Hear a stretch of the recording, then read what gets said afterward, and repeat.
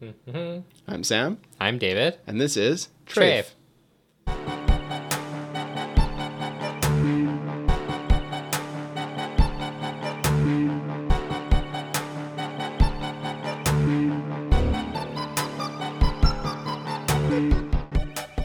David, I kind of wanted to say Debatably Jewish Podcast this week.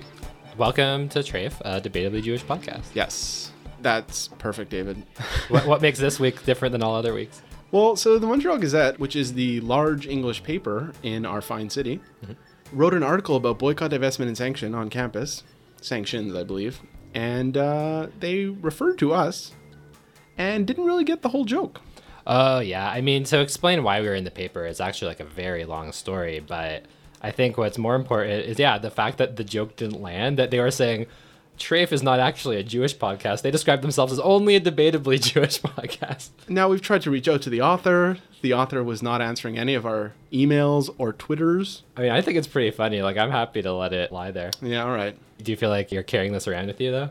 Yeah, the worst part of this is that there are people out there who don't get the joke. I think that actually hurts the most, more than the political ramifications or anything. I mean, I think that the fact that it's out there and the joke is not being understood makes it more funny to me. Yeah, all right. Like, I feel like it amplifies how much I like the joke. More importantly than our brief moment of fame in the Montreal Gazette is the fact that it is the annual funding drive for CKUT 90.3 FM. Yeah, I mean, for people whose only familiarity with CKUT is our reference at the end of the episodes, it's an amazing community radio station that's been active here, formerly affiliated with McGill University, and it's the same age as me. In 1987 it started. That's very beautiful. The reason that we are mentioning this is because we record our show at CKUT. They've helped us out a lot. We also have a show on CKUT once a month, the first Friday of every month at 11 a.m. Yeah, where we broadcast regionally a sort of digest of different things we put out over the month. But the point of this mention is that we would like all our listeners to consider giving a few dollars, even $1 to be honest, to CKUT. You can go to ckut.ca right now. It'll explain to you exactly how to donate, what donating does. It supports so many other amazing shows that are broadcast on CKUT. You have the Prison Radio Collective that broadcasts once a month. There's the Legalese Show, kind of a radical perspective on law that Sam, you were involved with for a period of time. Yeah, David, you're actually just mentioning all the shows that we share the Friday 11 a.m. time slot. Oh, that's very correct. I mean, there's so many other. There's Venus Radio. There's the Queer Core Show. And then, David, there's also like the morning and afternoon kind of news shows. Yeah, and you have the Known as Legal Radio Collective. There's so many fantastic shows that are made possible by CKUT, and we all really, really want this to continue and to continue the legacy of 29 years of amazing programming here. So if anyone listening has even a couple dollars that they'd like to send over to keep us going, keep the station going, we'd really appreciate it. Couldn't have said it better myself. But before we tell everybody what we have on today's show, Sam, is there anything that you want to talk about? Anything we should mention here? Yep. It's been a few weeks since we actually got down to brass tacks and just had some regular conversation. Yeah, it's true, actually. We haven't been in the studio like this in a while. Did you know that the one and only Prime Minister of Canada celebrated the second day of Yom Kippur, and by second day I mean the only day, at a synagogue in Westmount? Oh, were you there? I was not there. That is not the synagogue that I attend. Yeah, how did you find out about it? Were there photos of him? Yeah, there's photos of JT. But wait, they just took taking pictures with everyone on Yom Kippur in the shul. They took pictures. I mean, far be it for me to condemn them for such a thing. Yes. But it just seems a little funny. That is quite heretical, actually. No, there are pictures on the World Wide Web. That's like a next level pandering though for someone who's not Jewish to go to something like that. Yeah, I actually think he delivered some kind of a speech too. Oh man, I don't want to know what was in that. Release the transcript, Shar Shemaim. There is something that I want to talk about, but I don't really know if we have enough time today. Is it about Daredevil? No, since we have talked, we both are reading the Jewish media all the time. Really? Yeah, and I don't know. I just had this experience of feeling more disappointed with Jewish media than I regularly am. Not that I'm surprised or anything. I just felt palpably disappointed, which was the uniformity of coverage to this resolution that came out of UNESCO. Yeah, that was bad. Yeah. And how consistently almost every single piece of Jewish media coverage made exactly the same claim, which was that this resolution was denying any relationship that Jewish people had to Jerusalem and was as such anti-Semitic. Did you have a chance to read the actual document? No, I didn't read the document. I just read through a bunch of the pieces. But I think it's funny that you're not even angry. You're like a parent who's just disappointed with the poor output of the Jewish press. I think I'm just disappointed by how across the board it was. And like there were maybe 2 or 3 reports I saw that coming from 972 Mag, Haaretz, things that are actually outside of North American Jewish press that we usually follow. Yeah. You know, that had more details and was more specific with its coverage. Anyway, the reason I'm bringing this up is because I did read the document, and it was not my assessment. There were a lot of things going on in this document, many that could be critiqued, but that specific claim that it was denying any relationship that Jewish people had to the city of Jerusalem was just not there. Yeah, it was pretty bad coverage. Anyway, Thumbs down to the Jewish press on this one. Yeah, and there's so much more that can be said about this, but I think we should move on for now. Maybe we can talk with someone a bit more about this in the later episode. Okay, David, I think we've talked for too long. Let's talk about what's on the episode. Oh, yeah. So we have 2 interviews for you today, in addition to our regular Shkoyach segment. One of the folks that we have on is Annie Cohen, who's a member of the British collective Judas, not Judas. Annie came on the show to talk about the Yom Kippur Ball that they organized recently, the history of the collective, and kind of the context of organizing around Jewish identity politic in Britain, the UK. Yeah, this is actually our second exemption of talking about things outside of this continent. Both times it's been for someone related to this organization from the UK. Because we really like them. Yeah. The second interview is with Sandy Fox, who's just started a new podcast called Webertech, a all-Yiddish feminist podcast that's on now its 3rd episode, I believe. The interview with Sandy was really great, and folks should really check out her podcast and throw as much support as possible behind the work that she's doing there. Definitely. We'll have all the links of how to check out the podcast in the show notes. On what website, David? Trafepodcast.com. So this is your episode of Trafe for the 24th of Tishrei, 5777. יתגדל ויתקדש. יתגדל ויתקדש. יתגדל ויתקדש. יתגדל ויתקדש. יתגדל ויתקדש.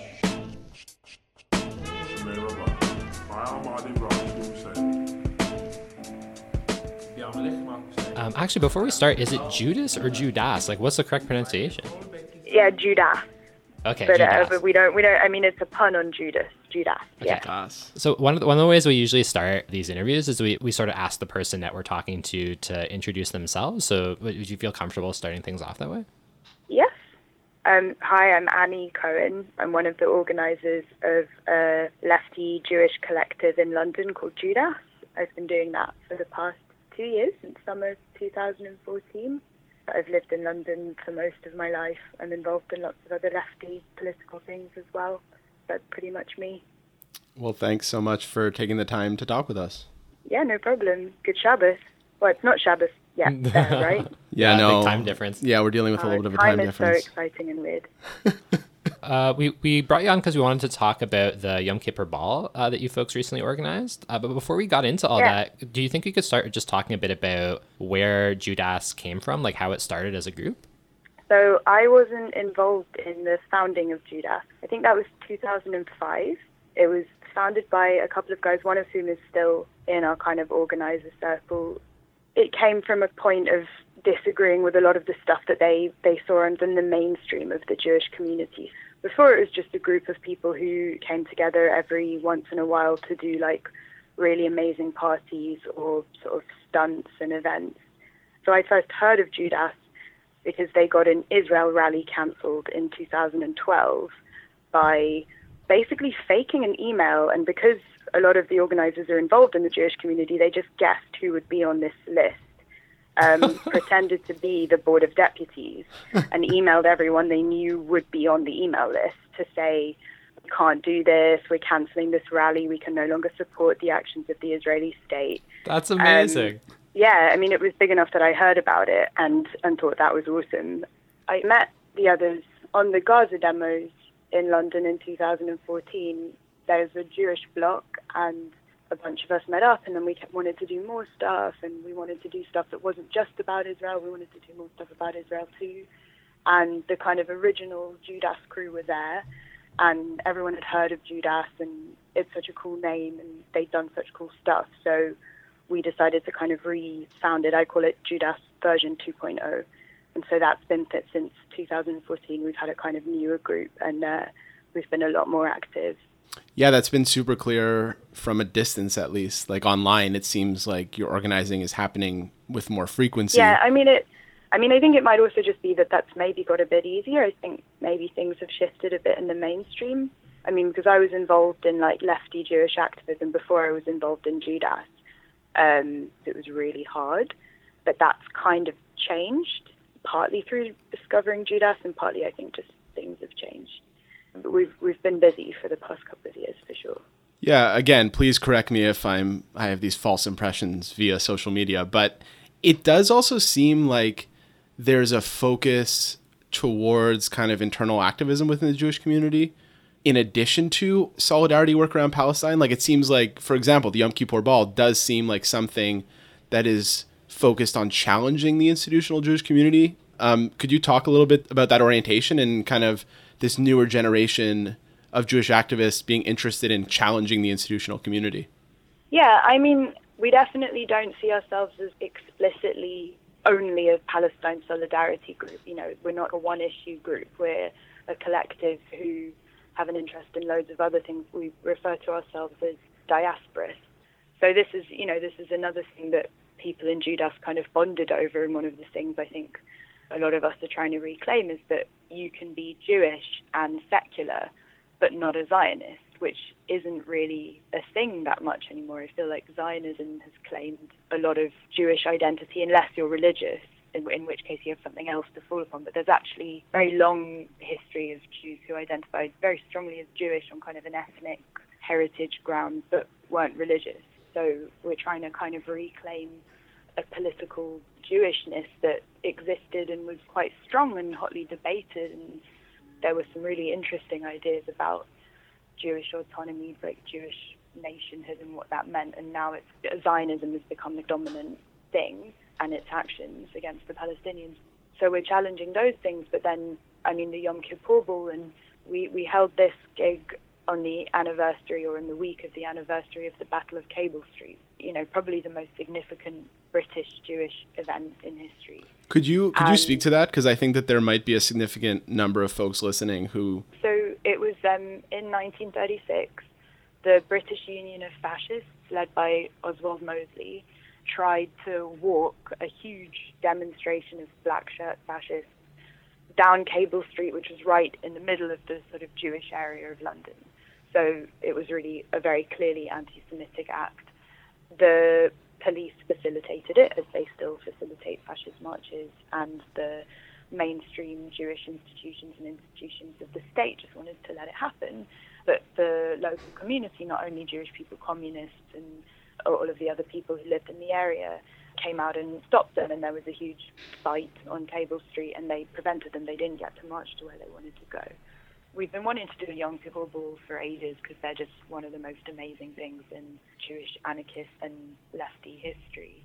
But it seemed really appropriate for this event because, as I said, the Jewish institutions at the time, the Board of Deputies and the Jewish Chronicle, they urged Jews not to come out and oppose the British Union of Fascists. They thought that if Jews were associated with anti-fascism and associated with communism, that anti-Semitism would be even worse. They were like, be quiet, let the state deal with it, stay at home. And so everybody who came out and fought on Cable Street were also standing their ground against liberal institutions, not only against fascists. It's this weird thing that happens with a lot of radical history, is that when it's 80 years later, I know that because I just did the event, they suddenly all becomes like acceptable history. It's like how the same people who will glorify the partisan resistance during World War II will look at anti-fascist demonstrations now and go, oh, well, they're just as bad as the fascists. And this is what happens with the Battle of Cable Street as well. It's like, can look at it in the past and glorify it as this amazing anti-racist event, and yet forget that those same institutions are against it in the same way that they will be now. So it just seemed like the perfect time to do something that is part of a long history of Jews kind of sticking their fingers up at the establishment, and a history that we're seeking to continue, I guess. Yeah, I mean, speaking specifically about the Yom Kippur balls, I know the two of us have talked a lot about what their legacy is and ways that we could tap into that. Something that came up in a lot of those conversations is that the nature of the institutional Jewish community, like the Jewish establishment, has shifted over time. It's gone from being a sort of reactionary right-wing religious establishment to being a reactionary right-wing Zionist establishment. And I noticed on the event call out, I don't know how serious it was, but you made a reference to changing a banner from saying we don't believe in God to saying we don't believe in the state of Israel, which I think was a fitting reference to this shift.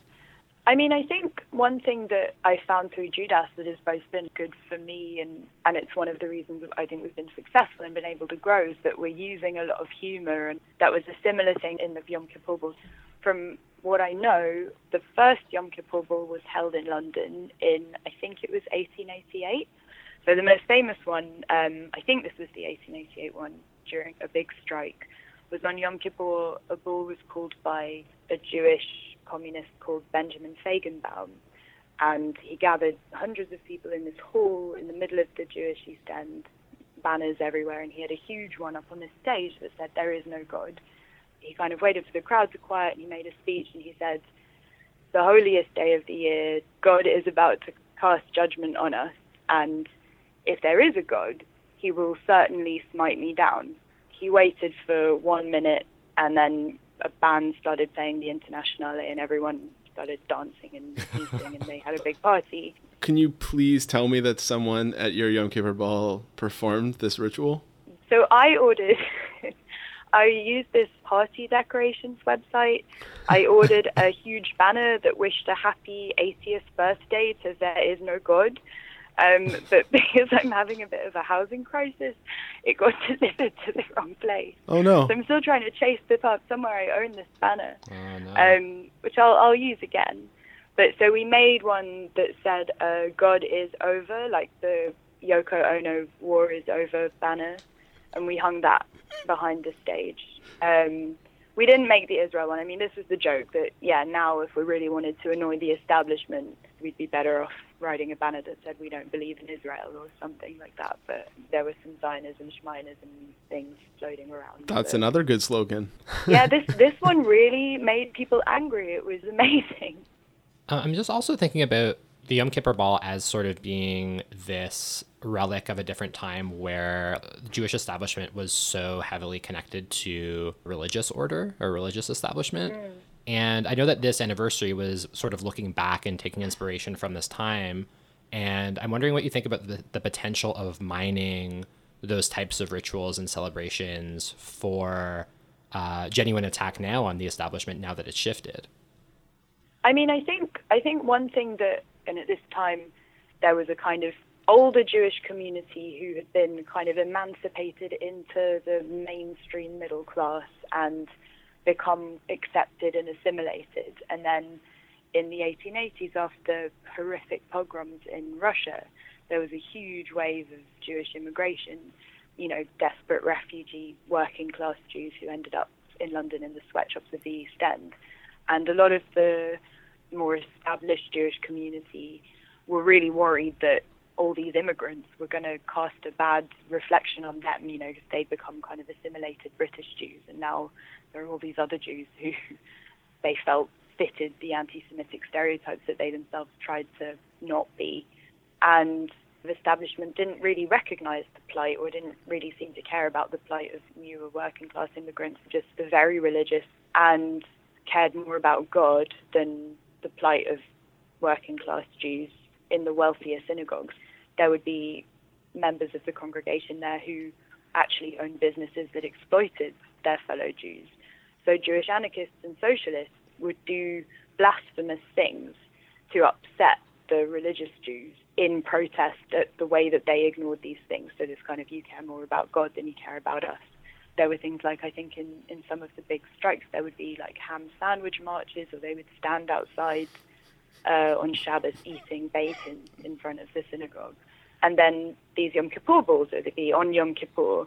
And I feel like there's something in going back to these traditions that were lost, to the kind of anti-state, anti-establishment traditions that we have in the Jewish left, and there's so much of it, that we can also find things to turn to that are alternatives to what we have now. And I mean, before the Holocaust, Jews were among the most powerful challengers of nationalism, and now most Jews are nationalists. To be a bit more specific or a bit more clear, standing up for the right for everyone to live where they want to live, free from persecution, is an obvious alternative to requiring our own state and Jewish validity and safety being dependent on the state of Israel. And I feel like in reclaiming these old traditions, we can piss off the establishment, and it's funny and it's fun and it's in some way liberating. But there's a message in all of that that's really powerful and that is true and does stand up to the narratives I think most Jews are brought up being told. It certainly does. So if you're living in Greater Europe and you don't know what Judas is, which seems to be weird if you'd be listening to this podcast, but if for that one person out there, I'm thinking of you, you should go check out the London Anarchist Book Fair this weekend and check out Judas's tabling. Yeah, this Saturday, the 29th. And for people who are living on this continent, if you want to follow all of Judas's future activities, so Judas's future activities, we'll have links in the show notes. It was really nice to chat with you both. Yeah, thanks again for chatting with us. Awesome, thank you guys.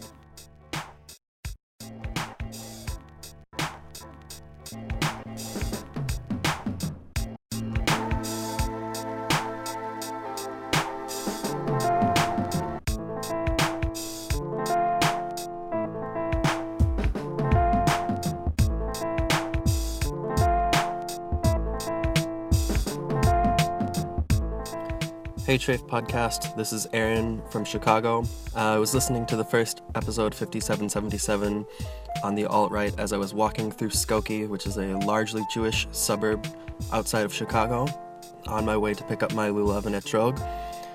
When it came to the Shkoyach segment, same as always, I just had this visceral reaction to shout out in response to Sam and David's Shkoyach to say Chazak Ubaruch, which is the Sephardi equivalent of Yashar Koach. It means be strengthened and blessed. And so I want to give a Chazak Baruch to both of you, Sam and David, and to all the listeners, and keep fighting the good fight in 5777 and all the years to come.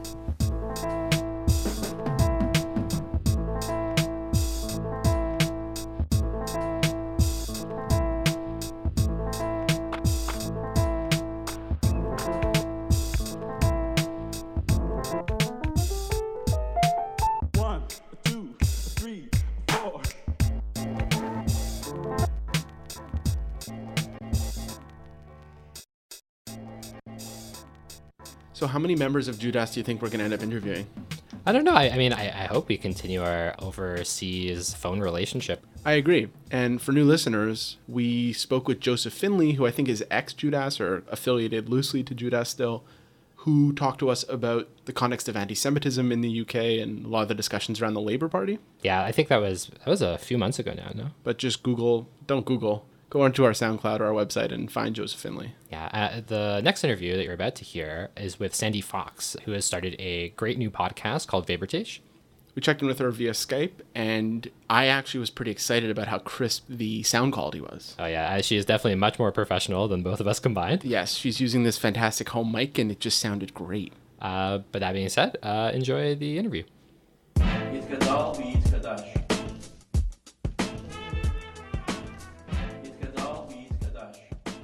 My name is Sandy Fox, and I am the host of a podcast called Webertisch. It's a feminist podcast in Yiddish, and it's a new podcast. It's very exciting. And then aside from that, I'm getting my doctorate at NYU, and I study American Jewish history with a focus on summer camp, Zionist and Yiddishist summer camps in the post-war period. In the spring semesters, I get to teach Jewish history at my alma mater, a super hippy-dippy liberal arts school called Eugene Lang College, part of the New School. Which makes me very happy. And I'm in Israel for the semester, so it's 10 o'clock at night here. But I usually live in Brooklyn. Well, first of all, thank you for talking with us at 10 o'clock at night. Sure.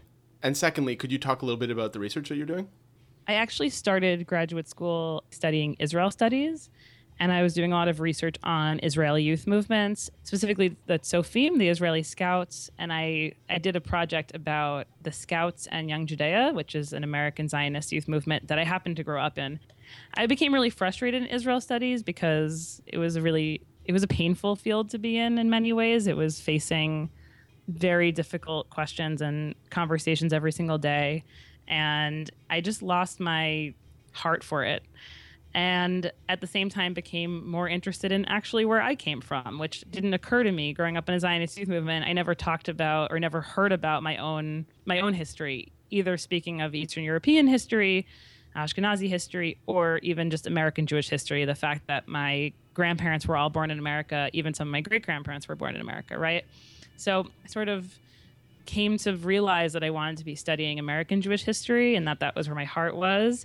And then when it came time to pick a dissertation topic, I realized that I still had this passion for summer camp. The summer camp that I grew up in had a major impression on me, even as I now have disagreements with the education I got in that summer camp, which was very Israel-centric and very political. I still thought a lot about how that immersive space is this really powerful thing that can convince children and teenagers to be different people. And I could also, with that topic, combine my interest in camp with Yiddishism, looking at the Yiddish and socialist camps that existed from the 1920s onward, while also making this comparison with the Zionist camps. Because even though these are two different types of nationalism, the modes by which Jewish educators utilized them were very, very similar. So how did you get from doing that research to starting this podcast? Actually, my interest in Yiddish precedes the research in a way. So back when I was an Israel Studies PhD student, I tried to learn Arabic and just failed miserably. But I needed to take a department exam in another language besides Hebrew. And my friend Naftali Edelman, who at the time, he was the founder of Yiddish Farm and at the time the director, he encouraged me to come to his farm and to learn Yiddish. For people who don't know, Yiddish Farm is a organic farm in upstate New York where they have Yiddish programs throughout the summer and even usually one in the winter, one in the spring. And it's an immersive Yiddish program. No English is spoken, no other languages. So I was intrigued because honestly, it kind of sounded like going back to camp, but being 24 with other people in their 20s. And, I sort of figured, maybe if I do 2 weeks of immersion, I can knock that language exam out of the way. I wasn't expecting to, I guess, fall in love with Yiddish, but I did. It just felt really hard and also loved the Yiddish speaking community. I continued to learn Yiddish because I loved it. And I basically, since I became somewhat fluent in Yiddish, I wanted to create something. The people from the generation before me who run a lot of the Yiddish media would always encourage me to write, write for the Vorwärts, write for Offenschwell, et cetera, et cetera. And I just, after writing all day for my dissertation, it's kind of the last thing I want to do. So because I love podcasts so much and I basically inhale podcasts all day long, it was just this idea of, wait, what if I make a Yiddish podcast? Which also makes a lot of sense because reading is very intimidating to people who are learning Yiddish, while listening is a passive act and also an act that people don't get a lot of opportunity to do in Yiddish because there's very little Yiddish audio-visual media. You have Yid Life Crisis and a few other things, but it's limited. So that's where the idea came from. I'm also curious because you were talking about how you had several generations of your family in America. Was Yiddish a language that they were speaking for the most part? No, none of my grandparents have ever spoken Yiddish to me. My father's mother speaks a little bit of Yiddish, but she's forgotten pretty much all of it. So it did not come out of any desire to speak to grandparents or anything like that, which is probably why I was skeptical about it in the first place, or skeptical about its relevance to me. But then when I started speaking it and hearing it, it felt like it was my language in a way that Hebrew never has felt, even though I have some degree of fluency in Hebrew and I enjoy speaking it like I enjoy speaking any language. It didn't feel like home. I mean, can you talk a bit about what you think informs that feeling? I mean, part of it must have to do with the fact that the people who speak Yiddish in New York are such unique, fascinating people. The kind of people who are attracted to Yiddish are always interesting because, if you're the type of person who's going to say, why would I learn Yiddish? No one speaks it, then that's who you are, and that's fine. But the people who are like, no one speaks Yiddish and I want to learn it, then they have to be a little weird, right? It's kind of simplistic, but I feel like that's another great tagline, by the way. Yeah, I definitely agree, and Yeah, I feel I like wholeheartedly agree here. we are implicated in that. There's a group of us here who at various times have gotten together for Yiddish classes with like an older Jewish radical who teaches us, and the assembly of us is definitely, I feel like we could all be described as weirdos for sure. yeah, and it's also, where else do Hasidim, ex-Hasidim, secular Jews, people who grew up in Zionist youth movements, and tons of GLBT folks come together? I don't know a place, but like Yiddish brings all those people together. So that sort of made it feel like home, first of all, just meeting a group of people that I could feel so close to so quickly. And then in other ways, I don't know if there's anything I can point to. It felt, it's pretty inexplicable, the feeling of hearing Yiddish and just feeling like it's yours, and seeing in like Yiddish literature stories that felt relatable.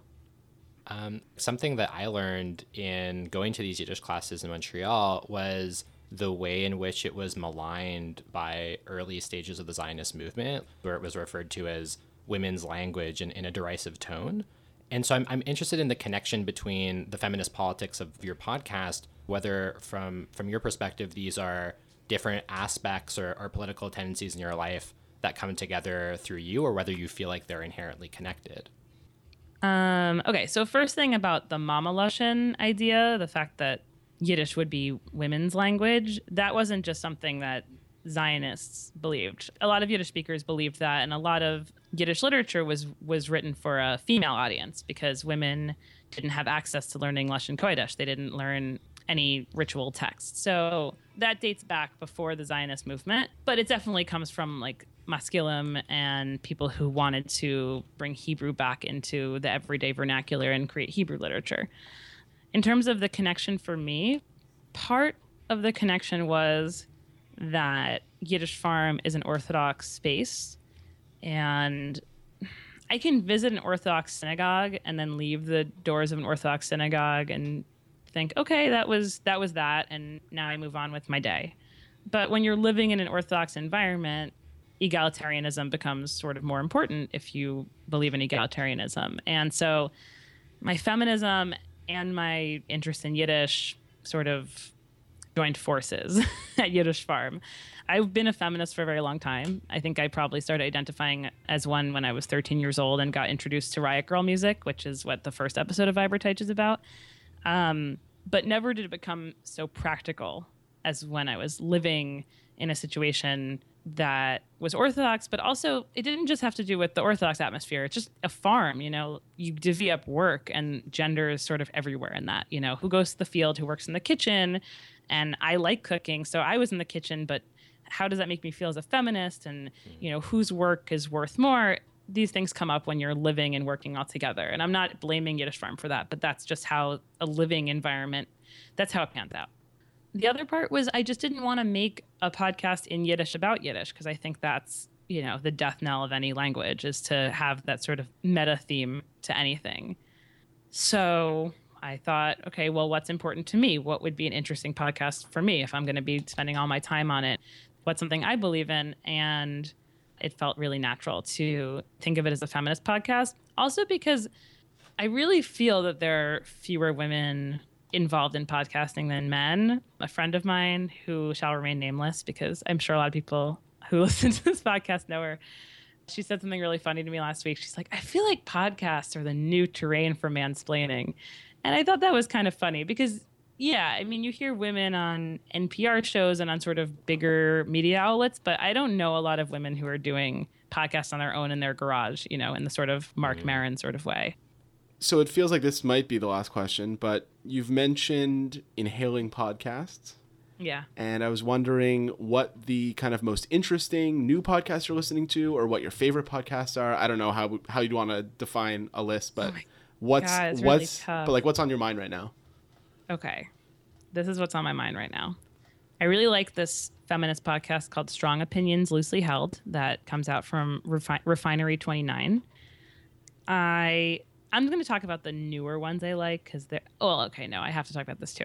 Okay, there's another podcast called The Heart. That's all. Do you know about The Heart? I feel like. The Heart actually started at CQT, which is where we record our podcast. Right. Yes. So you know about. So I love The Heart, and then I love the classics like Death, Sex, and Money, and I like WTF with Mark Maron, even though he drives me a little crazy. But I think some of his conversations are really, really good. And right now, I'm into this podcast that is coming out of The Nation and WNYC in New York called The United States of Anxiety about the election. And it actually is all about my homeland, Long Island, and looks at Long Island as a microcosm for what is going on, like who are Trump supporters, why are Trump supporters. It's really good because, at least in the beginning, starts out with sort of trying to understand them with, I don't know, I guess a level of sympathy or real openness to, okay, who are you and why? Why is this person speaking to you? Now, after everything that's come out in the last week, they're getting a little frustrated and having trouble keeping that sense of openness. But it's a very good podcast and very of the now. And so folks can listen to the podcast on all the regular podcast apps. It's on iTunes for now, and if you have any pod catchers, I guess it's called, there's an RSS feed available on our website. You can find it at viberteich.com. And also for people who are learning Yiddish at different various levels, or people who maybe are a little bit older and grew up with Yiddish in the home but haven't heard the language in a long time, we're now doing transcripts, all in Yiddish, but transcripts that you can follow along with, so that if you miss a word or it's going too fast, you can read it at the same time. And that's all volunteer based. So if anyone knows Yiddish and wants to get in on that transcript action, it's a lot of good Yiddish practice. Well, thanks so much for taking the time to talk with us. Shanam Dank. It was great. יתגדל ויתקדש. יתגדל ויתקדש. Esrogs, lemons, or limes? It's time for Shkoyach.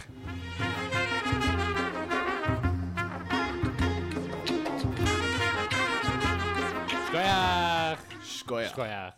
Backed by popular demand. We have literally heard from no one about this. It's true. But it just kind of becomes a little bit of a shtick now, right? Where like everyone likes Shkoyach. Yeah, I think that wave is over. I think the 15 minutes of fame that Shkoyach had is evaporated. So people, please send us affirmation at trafepodcast@gmail.com. Or sampic@gmail.com. Yeah. For our more sonically enhanced listeners wearing your fancy headphones, you might notice that there are people talking behind us at times. And that is because CKOT's funding drive is in full effect. People coming in and out, a lot of live broadcasts going on. And our soundproof room is not soundproof because the door is ajar. Yeah, there's a lot of complications here at the station right now. We love you, CKOT. But again, if you go to ckot.ca, you can support the station. Even $1 or $2 really goes a long way. Wow, David, you're going hard at this. I mean, funding drive comes but once a year, Sam. That is very true. So what's your shkoyach for this week? Oh, okay. So my shkoyach for this week goes to the Bureau Council of the Plateau within the City of Montreal municipal structure. Heard about it before. That exists here on occupied Kanagahaga territory.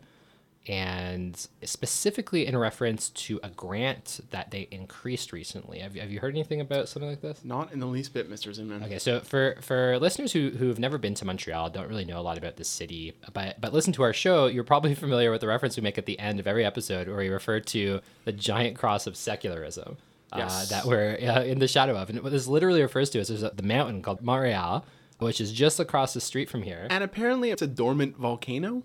What? Yeah, this is a whole other Oh discussion. man, but we keep got going. a podcast about this. I We never do, heard we of do, that. we do. But on the top of this mountain, there's a giant cross. I'm sure, Sam, you could speak more to the origins of this thing. So one of the imperial wingdings who came here in the 1500s put a giant cross at the top of the mountain when he arrived. I believe it's Jacques Cartier. It might be Samuel Champlain. And it's still up there.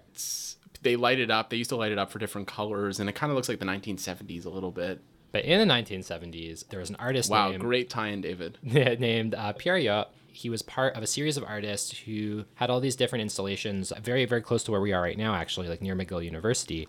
And, and he created this replica of the cross that was put on its side as if it had fallen off the mountain. This happened to coincide with the Olympics being hosted in Montreal, so the mayor ordered it destroyed. Lol. Yeah, they said it was indecent, it was an insult to the values of Quebec, and this artist died in the 90s. Like, have you ever heard of this guy? Not at all. But anyway, he died. But I'm not really tapped into the art culture, you know? Yeah, he apparently is a pretty well-known artist here. So a bunch of artists got together recently. They're doing a retrospective of his work, and they got a big grant from the city, about $10,000, to recreate this thing, actually pretty nearby, like just down the street. So you can kind of see the mountain, you see the cross on the top, and on the bottom you see this destroyed cross that has seemingly fallen off of it.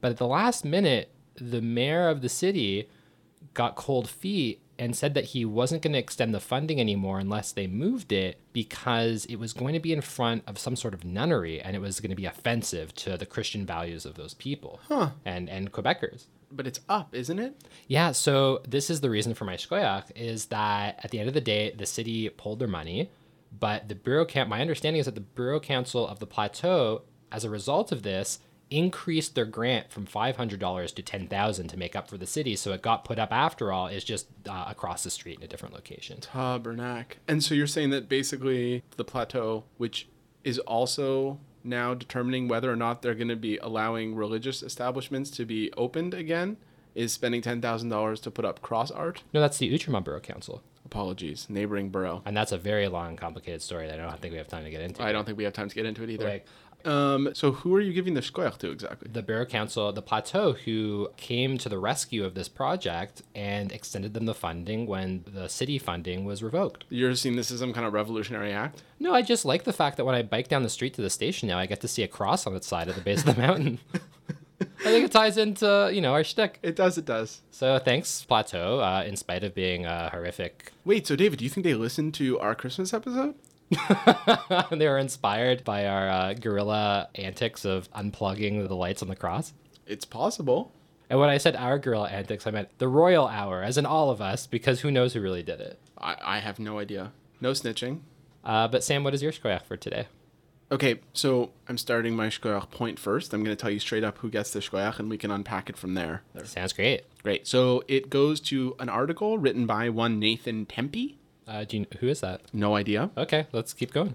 Nathan wrote an article in Gothamist.com. Okay. Do you know what Gothamist.com is? I don't really know a lot about it, but I've read articles on it. It's basically a website run kind of in the style of Gawker, but New York focused, and usually has kind of in-depth reporting about New York. Pretty hipstery, I guess. I think you're walking back in your point first style here. It's very hard to beat old habits.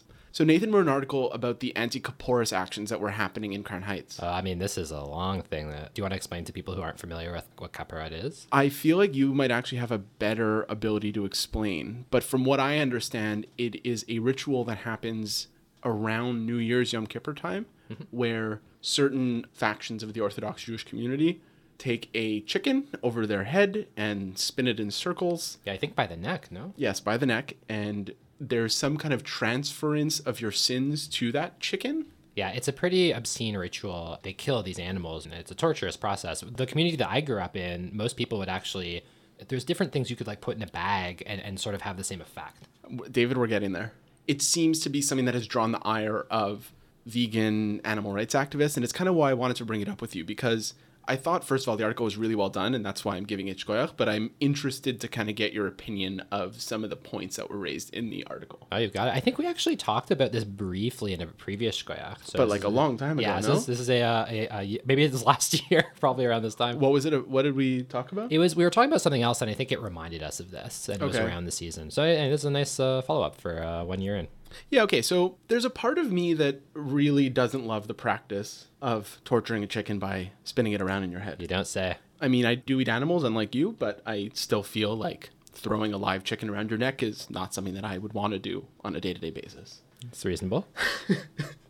But Nathan, firstly, so again, go to this article. There's some really interesting photos and videos of a lot of the protests that have been happening, and Nathan talks about one that was happening in LA. There were 30 people protesting outside of some Jewish community center where this was happening.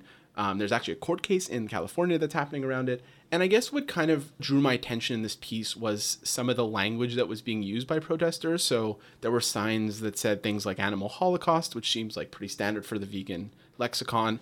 There was another sign that said you show no mercy, neither did Hitler. Oh, wow. So, and there was also this really interesting protagonist in the piece, Arina Daech, who was a member of the Satmar community, I believe, in New York and who had become a vegan and a nurse and an animal rights activist. So like she had a really interesting take as well. So I guess I wanted to talk with you about what kind of battles these activists are choosing and whether there's some weird kind of othering that's going on. Like I can't imagine all the vegans or animal rights activists are Jewish themselves. And there feels like a weird targeting going on. Okay, yeah. I mean, I guess this is the part of the show where I condemn liberal vegans, but I mean, I don't know how familiar you are with the world of liberal animal rights activism. Fairly unfamiliar. I can say quite comfortably that I find it obscene. It's incredibly racist. It's incredibly misogynist. Like groups like PETA will go to the most far right extremes in trying to appeal to people or shock people into thinking about animals in some way. Like it is horrifying. And the language of Holocaust is not unfamiliar to me, but to be honest, like it's part of a broader approach to this stuff that I think turns most people off, understandably. Yeah, I mean, what was interesting is there was a brief mention to Eid al-Adha, which is a Muslim holiday where there is like a sacrificial killing of animals as well. And I know that in Quebec, there are a bunch of militant anti-Muslim activists who protest this kind of holiday as well. Pegida had that march in a small town, right? Exactly. So there's a part of me that like wants to kind of unpack or piece together or think about how these things relate, because it's this weird targeting that just has a very uncomfortable underpinning, you know? Yeah, no, I understand what you're saying, but I think the way that I usually see this unfold every year is that there's some people who are like, we don't like this, we want it to go away, and eventually it works its way up to some government official, and most of the time, to be honest, these government officials try to make it go away because it puts them in a very uncomfortable position. Because if they go after, it's usually Hasidic communities, because they do this en masse, and you actually get to see these like disgusting amount of garbage bags get carted away full of chickens, and they do this sometimes in public places. Yeah, this was one of the big issues in the piece. And so I think the reason that there's a sort of building outrage around this stuff is that every year you see these politicians actively try to make this stuff disappear. They'll still, until the last minute, they're supporting legislation to ban it, or everyone's on side to ban it. The legislation always ends up not being signed or going away. There's some deal cut. And it's just because, you know, that you have these large, especially in Hasidic communities, they're voting blocks. And if you're a politician, you don't want to piss off a huge voting block in your district. So it seems like they're locked in conflict. In conclusion, a shkoyach to Nathan Tempe at Gothamist. I feel an uncomfortableness and or anti-shkoyach to these protesters to a certain extent. I mean, while we're at it, let's just give a year-round, once a year, every year, anti-shkoyach to PETA, just because they're the worst. Maybe they had no involvement with this. I don't care. Well, fair enough. I think that's a good of a place to end as any. They're the worst. يتكدال ويتكداش يتكدال ويتكداش يتكدال ويتكداش. So that's our episode for today. 24th of Tishrei, 5777. Again, please go to ckot.ca and donate if you can, and if you feel like it makes sense for you, to the funding drive they're doing right now to make sure this station continues as a station. Now, we've spared you thus far. However, we're at the outro period, and I think it's time to bring up voice memos and positive reviews. Oh yeah. If there's anything that you would like listeners of TRAFE to hear, if there's things you want to share from your own interactions with the institutional Jewish community, just record it. If you have a smartphone, you can record it as a voice memo. And if you email it to trafepodcast@gmail.com, we'll put it on the show right at the beginning where we have the different music for a little bit. And there's a preferred amount of time for these clips? Yeah, about 30 seconds to a minute is ideal. 30 seconds is more ideal than a minute. Yeah. But is there anything we have in store for people we should be alerting them to? Nothing personal, although I would like to give a shout out to Mark Gunnery for providing us with Jewish memes. Oh yeah, I saw those. Thank you very much. Yeah, thanks, Mark. If anyone else has Jewish memes, we'd love to get involved in that world. Particularly ones that are funny. Those Simpsons ones were pretty great. For clarification, this is a response to me saying that there are no funny Jewish memes, so prove me wrong, Jewish internet. Prove me wrong. TRAFE Podcast is Sam Bick and David Zinman. A huge thanks to our social media consultant, Kira Page. It's funny, you could actually hear some background noise from the funding drive behind us. Who else do we want to thank, David? Thank you so much to Cadence O'Neill again for creating TRAFEpodcast.com. Thank you to Sack Syndrome and So-Called for the music that you heard in this episode. Thank you to C. Lavery for the new poster design that you'll be hopefully soon seeing around Montreal and Toronto. And thank you to Claire Hertig, our Minister of Design. I don't think we mentioned that our show is recorded at CQT 90.3 FM in the shadow of the giant cross of secularism on occupied Ganagahaga territory. But follow us on the social medias and donate to CQT if you're able to. And I think we'll have a new episode soon. Yeah, so see you in about 2 weeks.